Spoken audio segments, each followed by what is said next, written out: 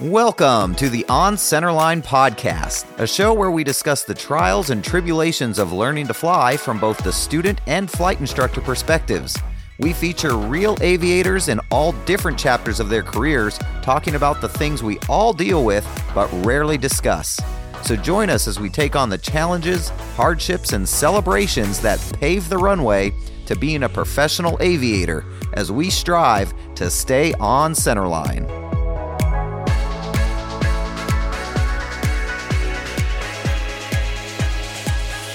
Hey everybody, welcome back.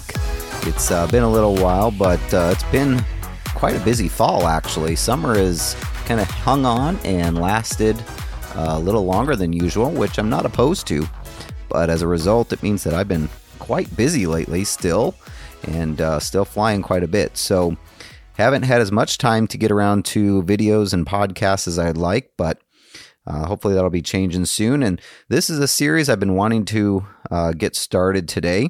We're going to be going through the ACS, starting with the private pilot, and depending on how that goes, might go into the instrument and commercial ACSs as well. But we're going to be going through page by page, section by section, so that if you're preparing for a check ride, essentially we're going to go line item by line item. And if you can basically just speak to everything we talk about, you should be just fine for your check ride. And this is something I do with all my students. You know, I started doing these videos on YouTube and this podcast, not just to put out hopefully educational content, but it was a way for me to essentially create lessons that I could just direct my own students to so that we wouldn't have to go over it together. And I say that half tongue in cheek. It's not that we don't go through things together. I'm always doing stuff in person with my students, but it's at least a way to introduce the topics to my students ahead of time so they know what to expect when we get together in person. And it makes the whole process much more efficient. And it's also something they can revisit after we talk about it in person to help reinforce some of the concepts and ideas. So in preparation for any check ride, I spend time with each of my students going through the ACS, just like we're going to be doing here, and making sure that they have at least an adequate understanding of every knowledge item and every skill item that they're going to be expected to demonstrate during the check ride. Now, as we go through these sections, you're going to hear me refer back to our PAVE acronym quite a bit. And the reason why is because, for me, I love the PAVE acronym. The PAVE acronym is the acronym to rule all other acronyms. And essentially, you can get through about 85 to 90% of your full oral portion of your check ride with the PAVE acronym. We're talking about the pilot, the aircraft, the environment, and any external pressures that might be associated with a certain flight. Most people kind of only use the PAVE acronym in regards to risk management in flight planning, but it really expands and encompasses so much more than that. So today, of course, we're going to be starting with Task A in pre-flight preparation, basically the first page of the ACS. And we're going to be talking about pilot qualifications. So, of course, everything we're talking about today is falling under the P in PAVE, pilot. All right. And just to give you a quick summary, when we're talking about the pilot, again, I said that this is the acronym to rule all other acronyms. When we're talking about the pilot, our subcategories under the pilot would essentially be I am safe, required documents, currency and proficiency, and personal minimums. Most of those things are going to be discussed in this section under pilot qualifications, and some of them might bleed over into other sections. But essentially, when we're talking about the pilot, those are the things we're talking about. So let's go ahead and dive in here to our Task A, pilot qualifications in the private pilot ACS.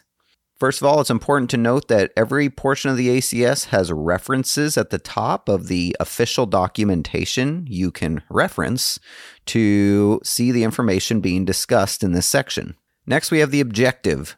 And the objective here is to determine that the applicant exhibits satisfactory knowledge, risk management, and skills associated with airman and medical certificates, including privileges, limitations, currency, and operating as pilot in command as a private pilot. Now, that might seem very broad and a little daunting when you first read that, but essentially that's why they break it down for you in the knowledge and skills area, and that's what we're going to discuss today. So if you can walk away after listening to this podcast with a at least basic understanding of everything we are discussing, you're going to be just fine when it comes to this portion of the check ride. All right, let's jump into the knowledge section. And for those of you who don't know, if you've taken your written exam, and assuming you are a mere mortal like myself and did not get a perfect score on that written exam, you know that the FAA is going to give you a bunch of weird codes down below to reference the questions you missed on the exam. And they're very vague and they're very cryptic, and they don't really help you at all, unfortunately. But the most help you're going to get is if you look in the ACS here, those codes are actually pulled directly from the ACS, and you can see them on the left-hand side under the knowledge, risk management, and skills portion. So it'll say something like PA.1.A.K1, and that refers to the certification requirements, recent flight experience, and record keeping. So if you see that code on your written exam, it means that you missed a question pertaining to that subject matter. So let's jump into it. Certification requirements. Well, basically, in order to qualify for a private pilot certificate, what is required of you? So this is referring to subpart E, Echo, private pilots in part 61. And part 61.103 talks about eligibility requirements.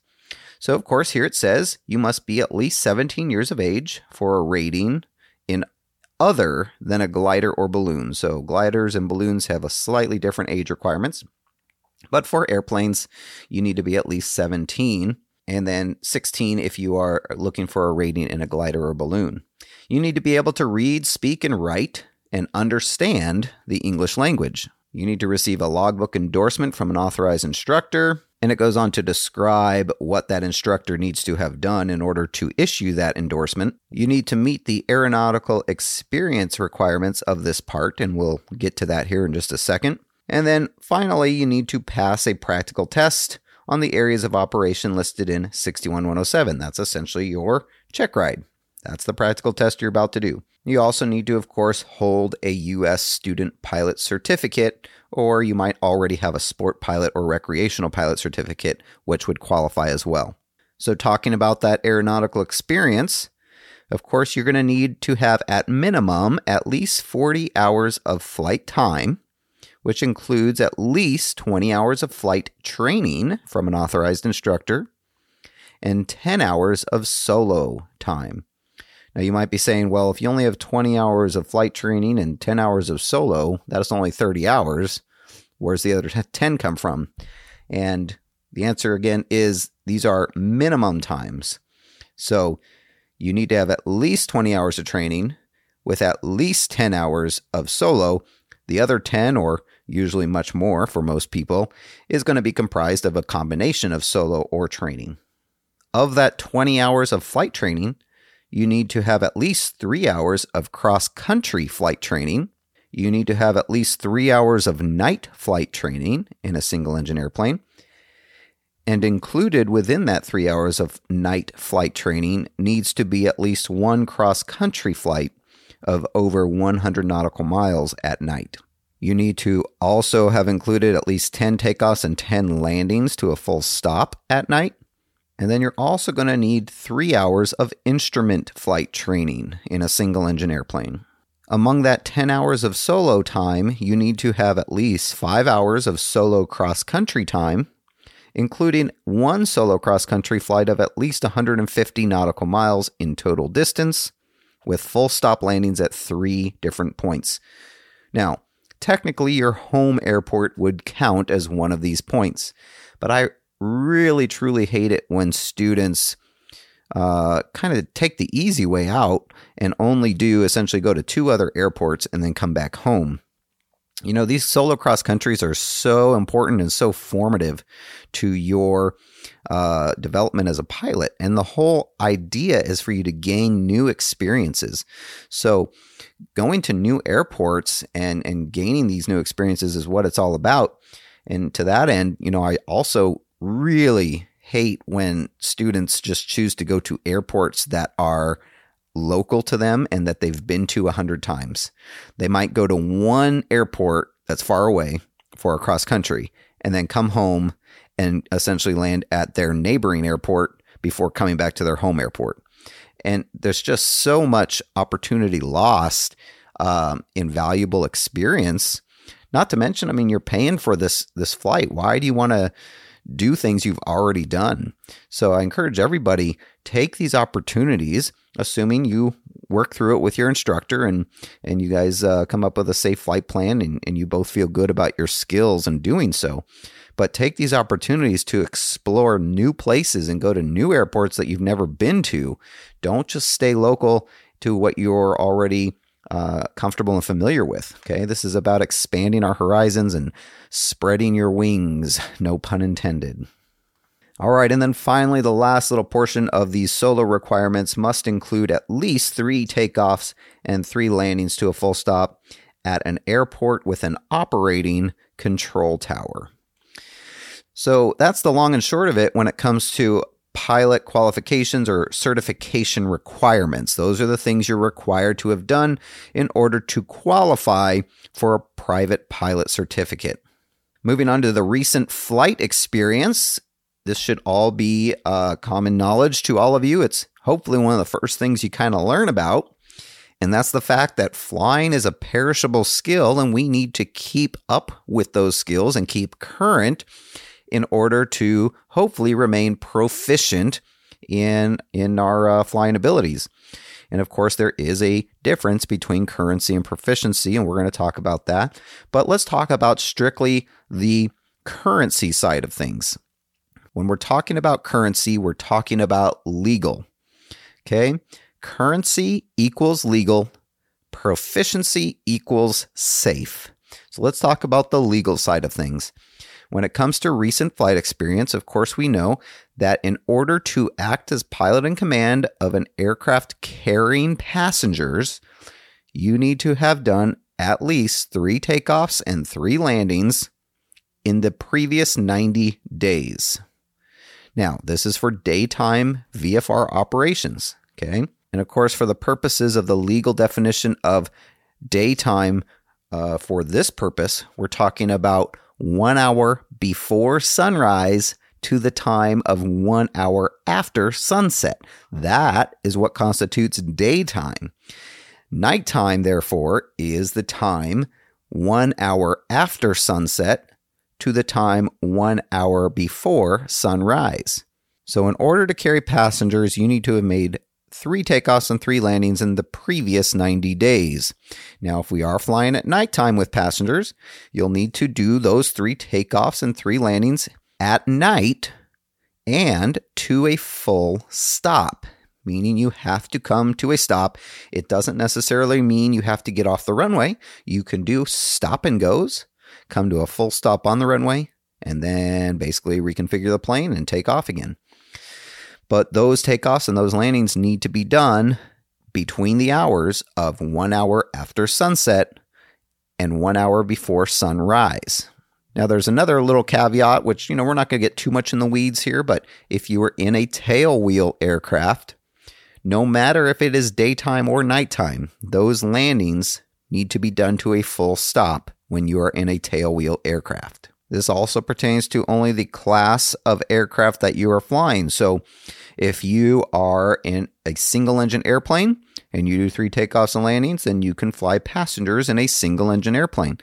However, if you are going to be flying a multi-engine aircraft, you would need to do those 3 takeoffs and landings in a multi-engine aircraft in order to take passengers in that. So that's just to be able to act as PIC in charge of an aircraft carrying passengers. But what about to be able to simply act as PIC of any aircraft? Well, for that, of course, we're talking about our flight review. That flight review is required to be done a minimum of every 24 calendar months. Now, there's been a lot of push lately, which is great, that you don't have to wait 24 calendar months for a flight review. As a matter of fact, you can do it. A lot of people do it every year, or you can do it in an ongoing fashion where maybe you schedule a flight with a CFI maybe once every 3 months, and you go out every 3 months with a CFI to work on new skills. And that CFI can endorse you for a flight review after a number of those flights, and you keep up your currency, of course, but you also keep up your proficiency, most important at that point. There's also ways to do it through the WINGS program, getting WINGS credit, which is essentially kind of what those flights every 3 months with an instructor would get you those WINGS credits, and then you can turn those WINGS credits in to qualify for your flight review. So those are the things we're talking about when it comes to recent flight experience. Now, again, that's the legal side of things.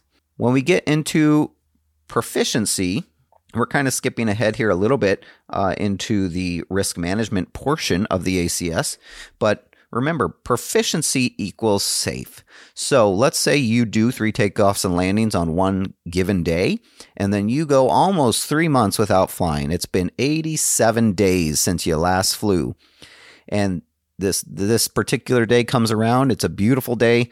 You have some friends that you'd like to take out to go for a $100 hamburger, or more appropriately these days, maybe a $500 hamburger. But you're going to go out to lunch.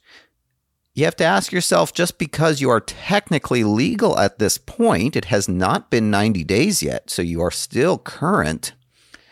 Is it going to be the wisest choice for you to get into an aircraft with your friends and family, nonetheless, and go flying after such a long break? Remember, flying is a perishable skill. It is not like riding a bike. You don't just get right back on and remember everything to do and how to do it.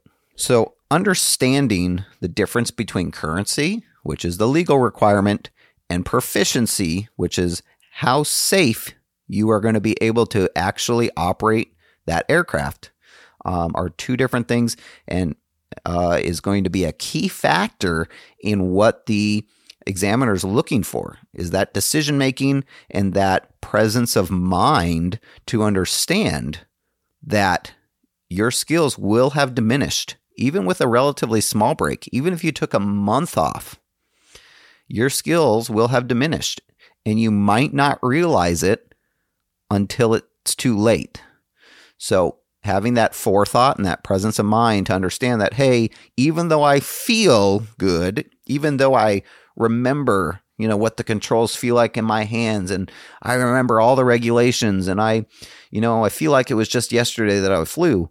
If it's been any extended amount of time, you may want to go up at the very least by yourself first, but maybe even more prudently with another pilot or an instructor to help kind of get your grounding again, so to speak, just to get those, flap those wings, get the rust broken off to make sure that you truly are going to be safe and proficient when you take your friends and family.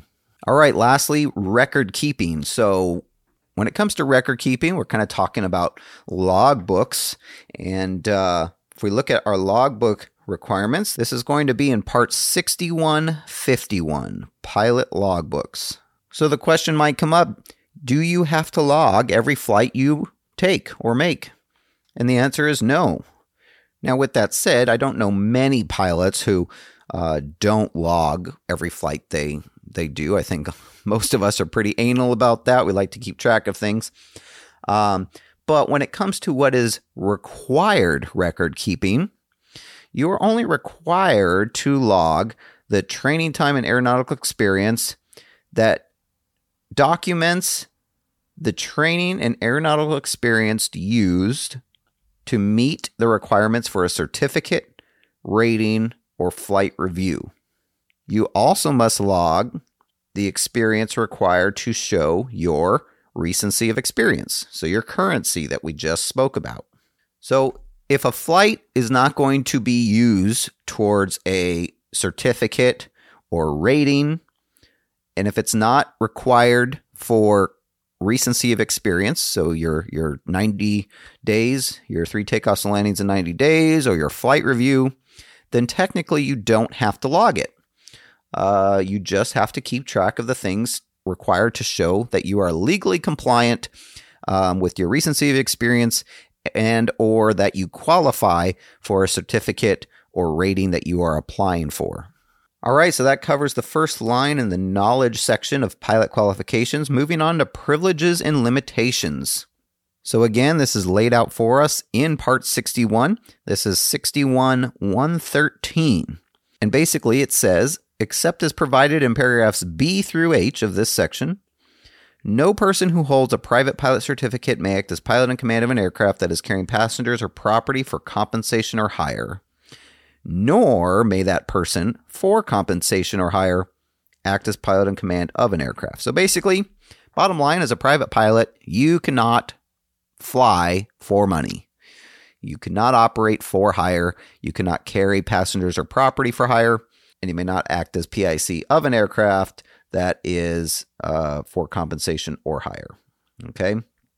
Pretty straightforward. Just know that you can't fly for money. That's really what it comes down to.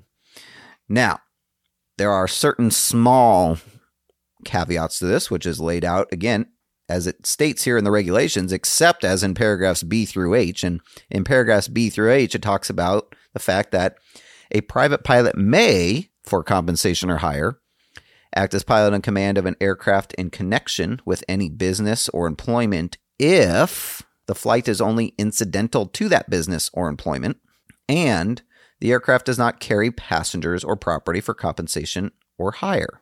So does that mean you can't collect any money as a private pilot? Well, no, because as I'm sure you probably know, we talk about this weird term called pro rata share. And this is outlined in paragraph C. It says a private pilot may not pay less than the pro rata share of the operating expenses of a flight with passengers, provided the expenses involve only fuel, oil, airport expenditures, or rental fees. So in other words, if you have friends and family with you, or you're flying with another pilot, you guys can split the expenses of that flight evenly. If you're renting an aircraft and going out for that $500 hamburger, you can split the rental costs evenly. So if there are 3 of you on board, you can pay a third, and the other 2 can pay a third as well. Okay. So you can fly a lot cheaper by taking passengers with you and splitting the cost of those expenses. But you always have to pay your equal share. Okay. That doesn't necessarily mean that everyone else has to pay an equal share. You might have 3 people with you and one of the other 2 people pays for both of them, but you have to pay your equal share. There are 3 of you, so you have to pay no less than 1/3. We're not going to get into the other paragraphs here. There's a few other kind of caveats and things that you can do as a private pilot, but all you need to know is that 61.113 is what talks about private pilot privileges and limitations. And as long as you know that, in general, you can't operate for hire, you cannot be paid to fly, you can split expenses with your pro rata share, paying your equal share, then that's really kind of what you want to know. Now, the other things to know, what can you do with your private pilot certificate? Well, you can fly anywhere in the world. Now, obviously, you'll need to adhere and be aware of any laws in any other countries and make sure you are in compliance with those laws. But you can fly any American registered, okay, United States registered. That means they have an N at the beginning of their tail number, November, aircraft anywhere in the world, okay? And you can fly during the day, during the night, and really outside of just being paid to fly, you can do almost anything you want, almost. What can't you do? Well, unless you have an instrument rating, you can't fly in the clouds, right? You have to kind of abide by the VFR weather minimums and cloud clearances. You can't fly in Class A airspace. But once you get that instrument rating, that all changes. Okay, you can also fly any aircraft that is a single engine aircraft. We're assuming that you're getting a single engine land rating as your initial certificate rating. Okay, so you can fly any single engine land aircraft up to 12,500 pounds of maximum gross weight. That is not a jet. Okay. Now, there are other endorsements you'll need to fly certain types of aircraft, like your high performance endorsement for aircraft with engines producing over 200 horsepower. That means 201 or more. You'll need your complex endorsement for aircraft that have retractable landing gear, flaps, and a constant speed, controllable pitch propeller. Okay, it's not a complex aircraft unless it has all three of those. Okay, and of course you'll need a tailwheel endorsement to fly a tailwheel aircraft. So these are all things you can get endorsements for through training with a instructor. But as long as it's under 12,500 pounds of maximum gross weight and not a jet, you don't need a type rating. Anything above that weight or anything that has a jet engine, you need a type rating for, but not if it's anything other than that. All right, so those are basically your privileges and limitations as a private pilot. Moving on, we're talking about medical certificates, class, expiration privileges, temporary disqualifications.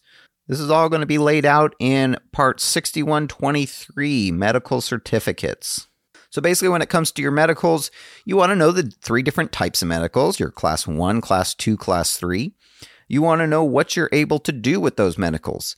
Basically, Class 3 is your standard private pilot, putzing around, boring holes in the sky type of medical. With a Class 3 medical, you can fly friends and family around the United States, and you can fly IFR, VFR, whatever you want as a private pilot.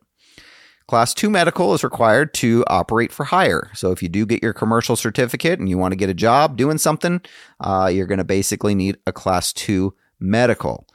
Class 1 medicals, that's basically when you get to the airlines, when you're in Part 135, Part 121, you are carrying passengers for hire. That is when passengers or property for hire, that's when you're going to need that Class 1 medical. But other jobs like, flying skydivers, doing crop dusting, doing ferry flights, things like that, banner towing, anything like that, you just need a Class 2 medical. And there's even jobs that you can do with even just a Class 3 medical or even no medical. If you have just basic med, for instance, you could be a flight instructor. You can be a flight instructor with basic med or just a Class 3 medical. There's not much more you can do with just a Class 3 medical or basic med other than that. There might be one or two things. Honestly, I'd have to look it up. But those are the general privileges for each medical. Private pilot, third class, working pilot, second class, airline pilot, first class is the kind of basic way you can understand that. You'll also need to know how long each medical is good for. What happens if you have a first class medical after 12 months if you're under 40?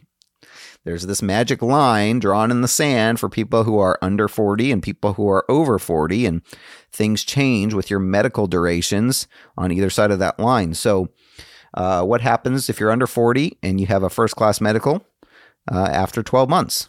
What happens if you have a second class medical after 12 months? Well, I'll lay it out for you very basically. So if you are under 40, a first class medical is going to be good for 12 months. A second class medical is also good for 12 months. A third class medical is good for 60 months. 5 years, 60. So what that means is when you get a first class medical under the age of 40, for the first 12 months, you are going to have first class privileges. After 12 months, that first class has now expired. It does not change the class of medical. It's still a first class medical.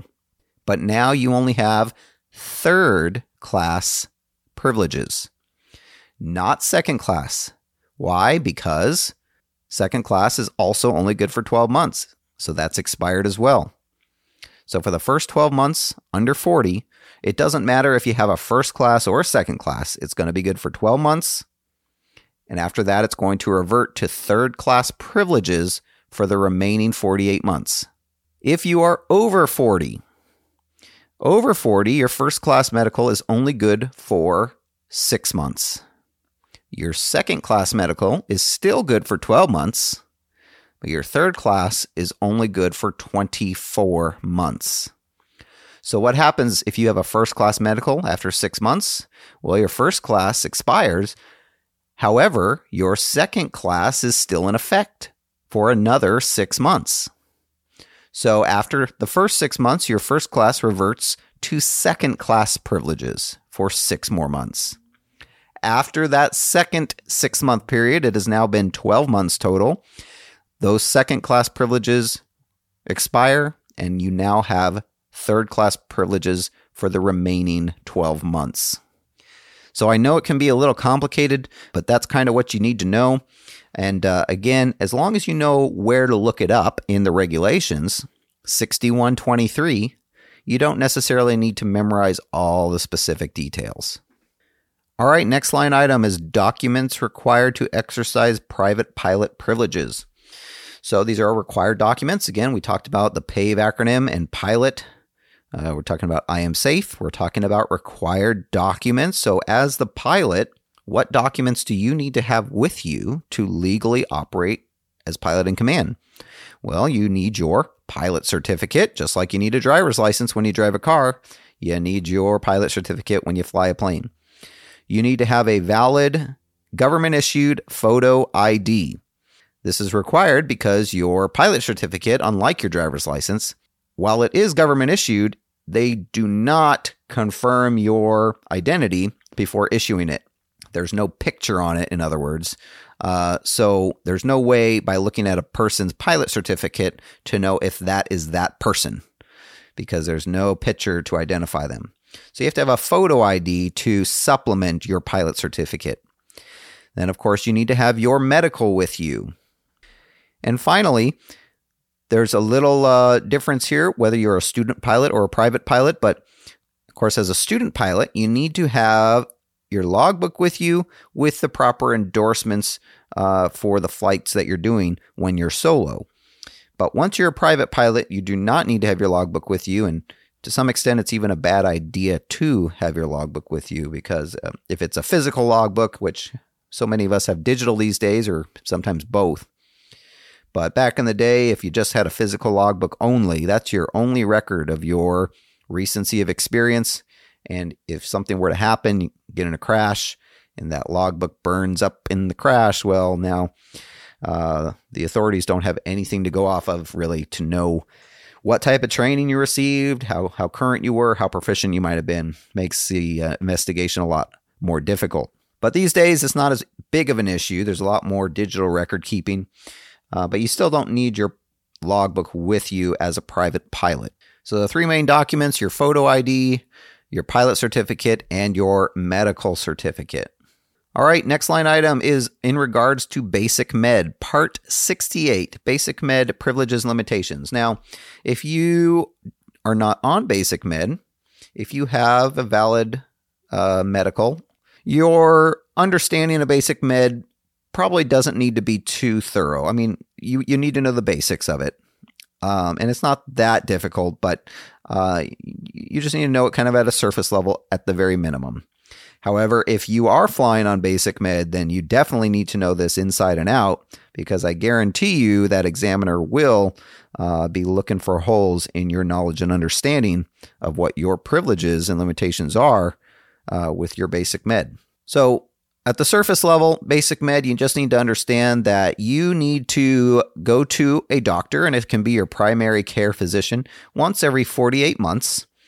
There's a paper that you need to print off and take. It's like a little checklist, and you take it with you to the doctor, and it tells them everything they need to examine and attest to say that you are in good enough health to fly.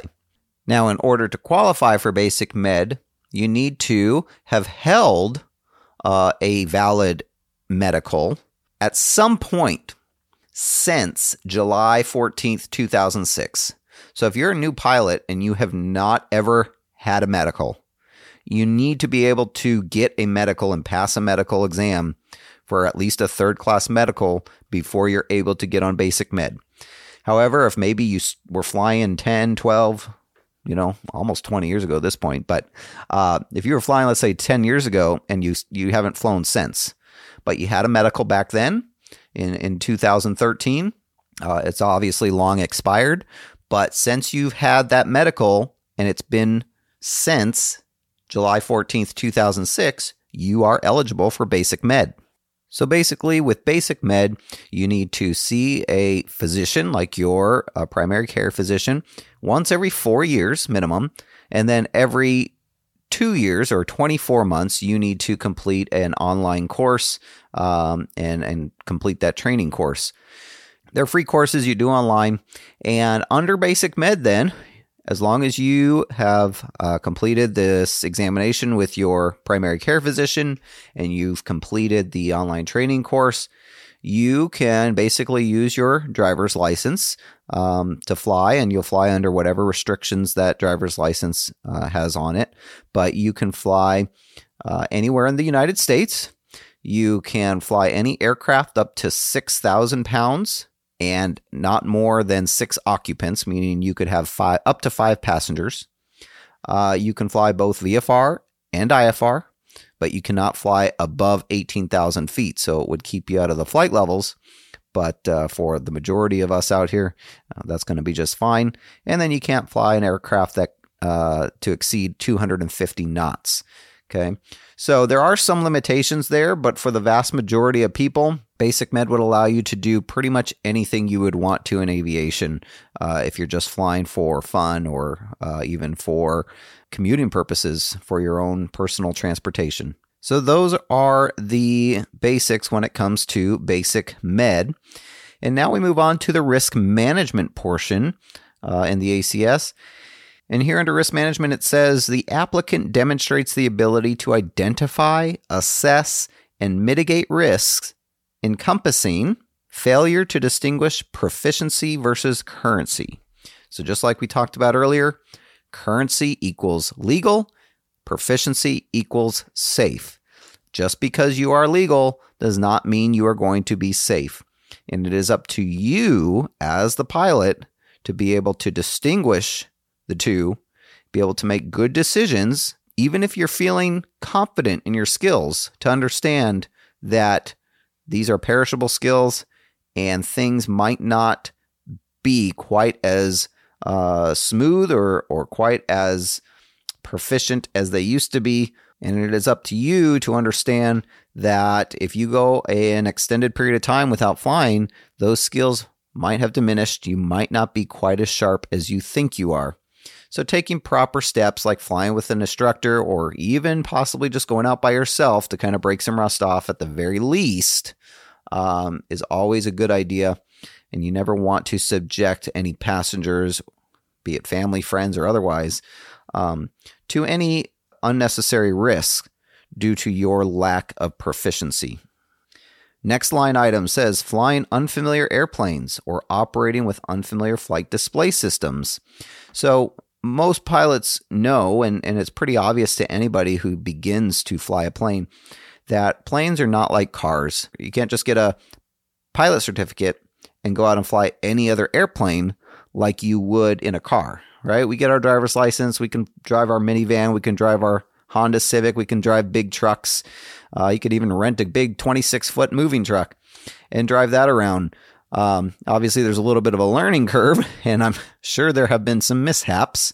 But, you are both legally able and usually skill-wise able to figure out driving different vehicles without any previous training. The case is not the same when it comes to aircraft. Every aircraft is different, even if it looks similar on the outside. It is always important to receive specific training on every given aircraft airframe and avionics, because avionics, even more so than an airframe, can be really quite different. If you did all your training with a 6-pack and now you're moving into a touchscreen G1000 or G3X or anything like that, there is a huge learning curve. And things can go wrong very quickly when you don't know how to pull something up that you need to see or reference, or how to use the tools that are in that aircraft. So basically, the examiner is going to ask you about, give you an example of a different type of aircraft than what you've been flying. And they're going to ask you questions about whether you could fly that aircraft, and then whether you would fly that aircraft or should. And usually, in my experience, the answer to could you is going to be yes. Sometimes it will require those additional endorsements like we talked about, like a high performance endorsement or complex. But usually the answer would be yes. It would be a single engine land aircraft. But then the question is, would you take this aircraft, or what would you want to be sure to do before you take that aircraft? Okay, so understanding that you want to receive specific training, and that every airplane's different, is what they're going to be looking for, and is obviously very important from a practical standpoint as you go forward in your aviation career. All right, finally we get to the skills portion. And basically the skill that you need to demonstrate is, it says the applicant demonstrates the ability to apply requirements to act as PIC under visual flight rules, VFR, in a scenario given by the evaluator. So essentially, the skill is be able to talk about everything we just talked about in the context of a real-world scenario that the examiner is going to give you. And that's what they're going to do. My kind of go-to when I'm giving mock check rides, I say, hey, first and foremost, we're going to be going on this trip together, you and I. I'm not a pilot. I'm just your buddy, and you're taking me on this trip, and we're going here. And there are certain things that you're going to need to have done before we take this trip in order to act as pilot in command. Tell me about those. Okay, and that's kind of a straightforward question, but also kind of just what you need to be thinking about in a real-world context when you go out on trips with friends. All right, so that takes care of our first section of the ACS pilot qualifications. Again, if you can basically, if everything I just spoke about today in this podcast is familiar to you, and if you did not learn anything from this podcast, then you are more than ready to take on this portion of the check ride. If you did learn something, great. I hope it helps you in your check ride, and hopefully you can go and maybe brush up on these subjects that you didn't know about. But that takes care of pilot qualifications. Be sure to join me on the next episode when we get into airworthiness requirements. And we're just going to keep trucking along in the ACS page by page so that when your check ride comes around, you are more than ready. Thanks so much for joining me today, guys, and we will see you next time on Centerline.